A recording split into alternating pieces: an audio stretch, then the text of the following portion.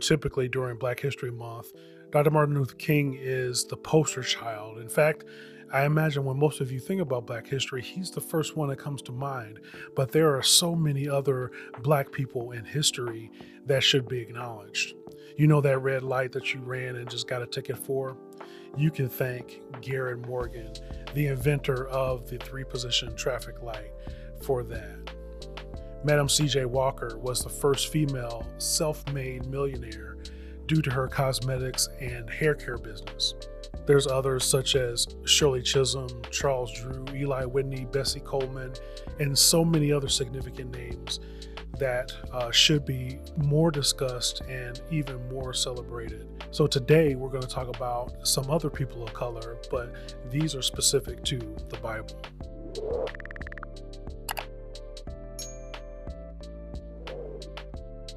Again, the idea of race simply didn't exist in biblical times. The concept of race didn't even really come into fruition until about the 15th century.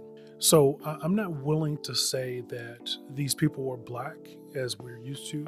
However, I do feel comfortable in saying that they were at least people of color rather than those who were lighter skinned or what we would consider having European features. The goal here is to dispel the myth that there is no diversity or people of color in the Bible. Also, if you're a person of color that's listening to this, you can see yourself, you can see your heritage among God's people as you read through Scripture. So let's start at the very beginning with the people that we have all descended from, and that's Adam and Eve. Again, not saying that they were Black per se, but based on the genetics and archaeology, we know and understand that they were most likely to be medium brown skinned. And most scholars agree that it's most likely that humanity started on the continent of Africa. In the book called The Answers Book, Ken Ham provides some genetic insights to explain the origins of the human race. He explains how the right combination of genes held by both parents is capable of producing both light-skinned and dark-skinned children within one generation. Of course, the further these people migrated away from the equator, the less melanin that they would develop over time. So Scripture walks us through this dispersal of people when they were scattered from the land of Babel. Noah and his sons, Shem, Japheth, and Ham, in those days, the names had a significant meaning. So Shem means dusky or olive, Japheth means fair, and Ham means black. So this seems pretty transparent to me. From them, we got to see how these nations grew, and the sons of Ham, the sons of Shem, and the sons of Japheth, how they formed the basis of what we call race based on skin tone and other features that we see today. Ham's oldest son was Cush, and later Cush would be the land that we know as Ethiopia. And this comes up later when Moses, who was adopted by the Egyptian pharaoh, married Zipporah, who was from the land of Cush. When Moses' brother Aaron and his wife Miriam were jealous and criticized Moses for marrying a Cushite woman and were upset that the Lord used Moses so heavily, there were some not so subtle racial undertones that were involved in that. Speaking of wives, let's also consider Solomon and his wife. If you need some spice in your life, let me tell you, just go and check out the Song of Solomon. That will give you the spice that you need. In the first few lines, Solomon's wife says, "I am very dark but lovely, O daughters of Jerusalem, like the tents of Kedar, like the curtains of Solomon. Do not gaze at me because I am dark, because the sun has looked upon me." Even then, we see that she feels some type of way about her appearance and her skin tone. But here comes Solomon, however, and tells her how beautiful she is. He says, "Behold, you are beautiful, my beloved, truly delightful." Play on, player.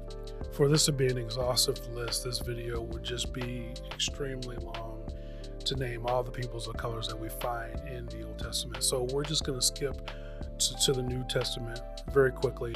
When this discussion comes up, everybody wants to talk about Jesus. What will we consider Jesus's race to be? Because everybody will want to draft him on their team. Will the real Jesus please stand up? We know that the Messiah came through the seed of David. Instead of Jesus being this Anglo-European with blue eyes and blonde hair as depicted in so many pictures and paintings, we see through the lineage of Jesus that he was more appropriately of a mixed heritage. There are people in the bloodline of Jesus that we would consider black by today's standards. This fact should free blacks from this inferiority complex that many of us have felt throughout time.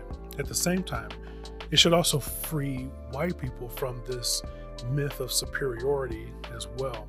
As we look through the genealogies of Jesus, we find peoples whose descendants would later be Israelis, Palestinian, Ethiopian, Sudanese, Egyptian, Libyan, as well as European ethnic groups. All of us can find our heritage, but more importantly, through Christ, what we find is our cultural and racial identity, but also our spiritual identity as well. Jesus is the Savior for all mankind, and this is why we can put our trust in him. He offers to each of us a salvation without any distinction in terms of race, gender, or nationality.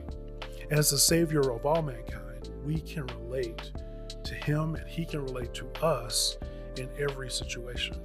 Again, the purpose of this is to show that Christian history is Black history. Next time, we're going to take a look at people of color in the early church that played a huge role in church history. So I hope that you, again, would leave encouraged here today, that knowing that we can see ourselves as we read through Scripture, that none of us were left out, that Jesus came for all the nations to be saved through him. So I hope you would take this information and be strong and courageous in living out your faith today. Those descendants who would have been Israelis, as we look through the genealogy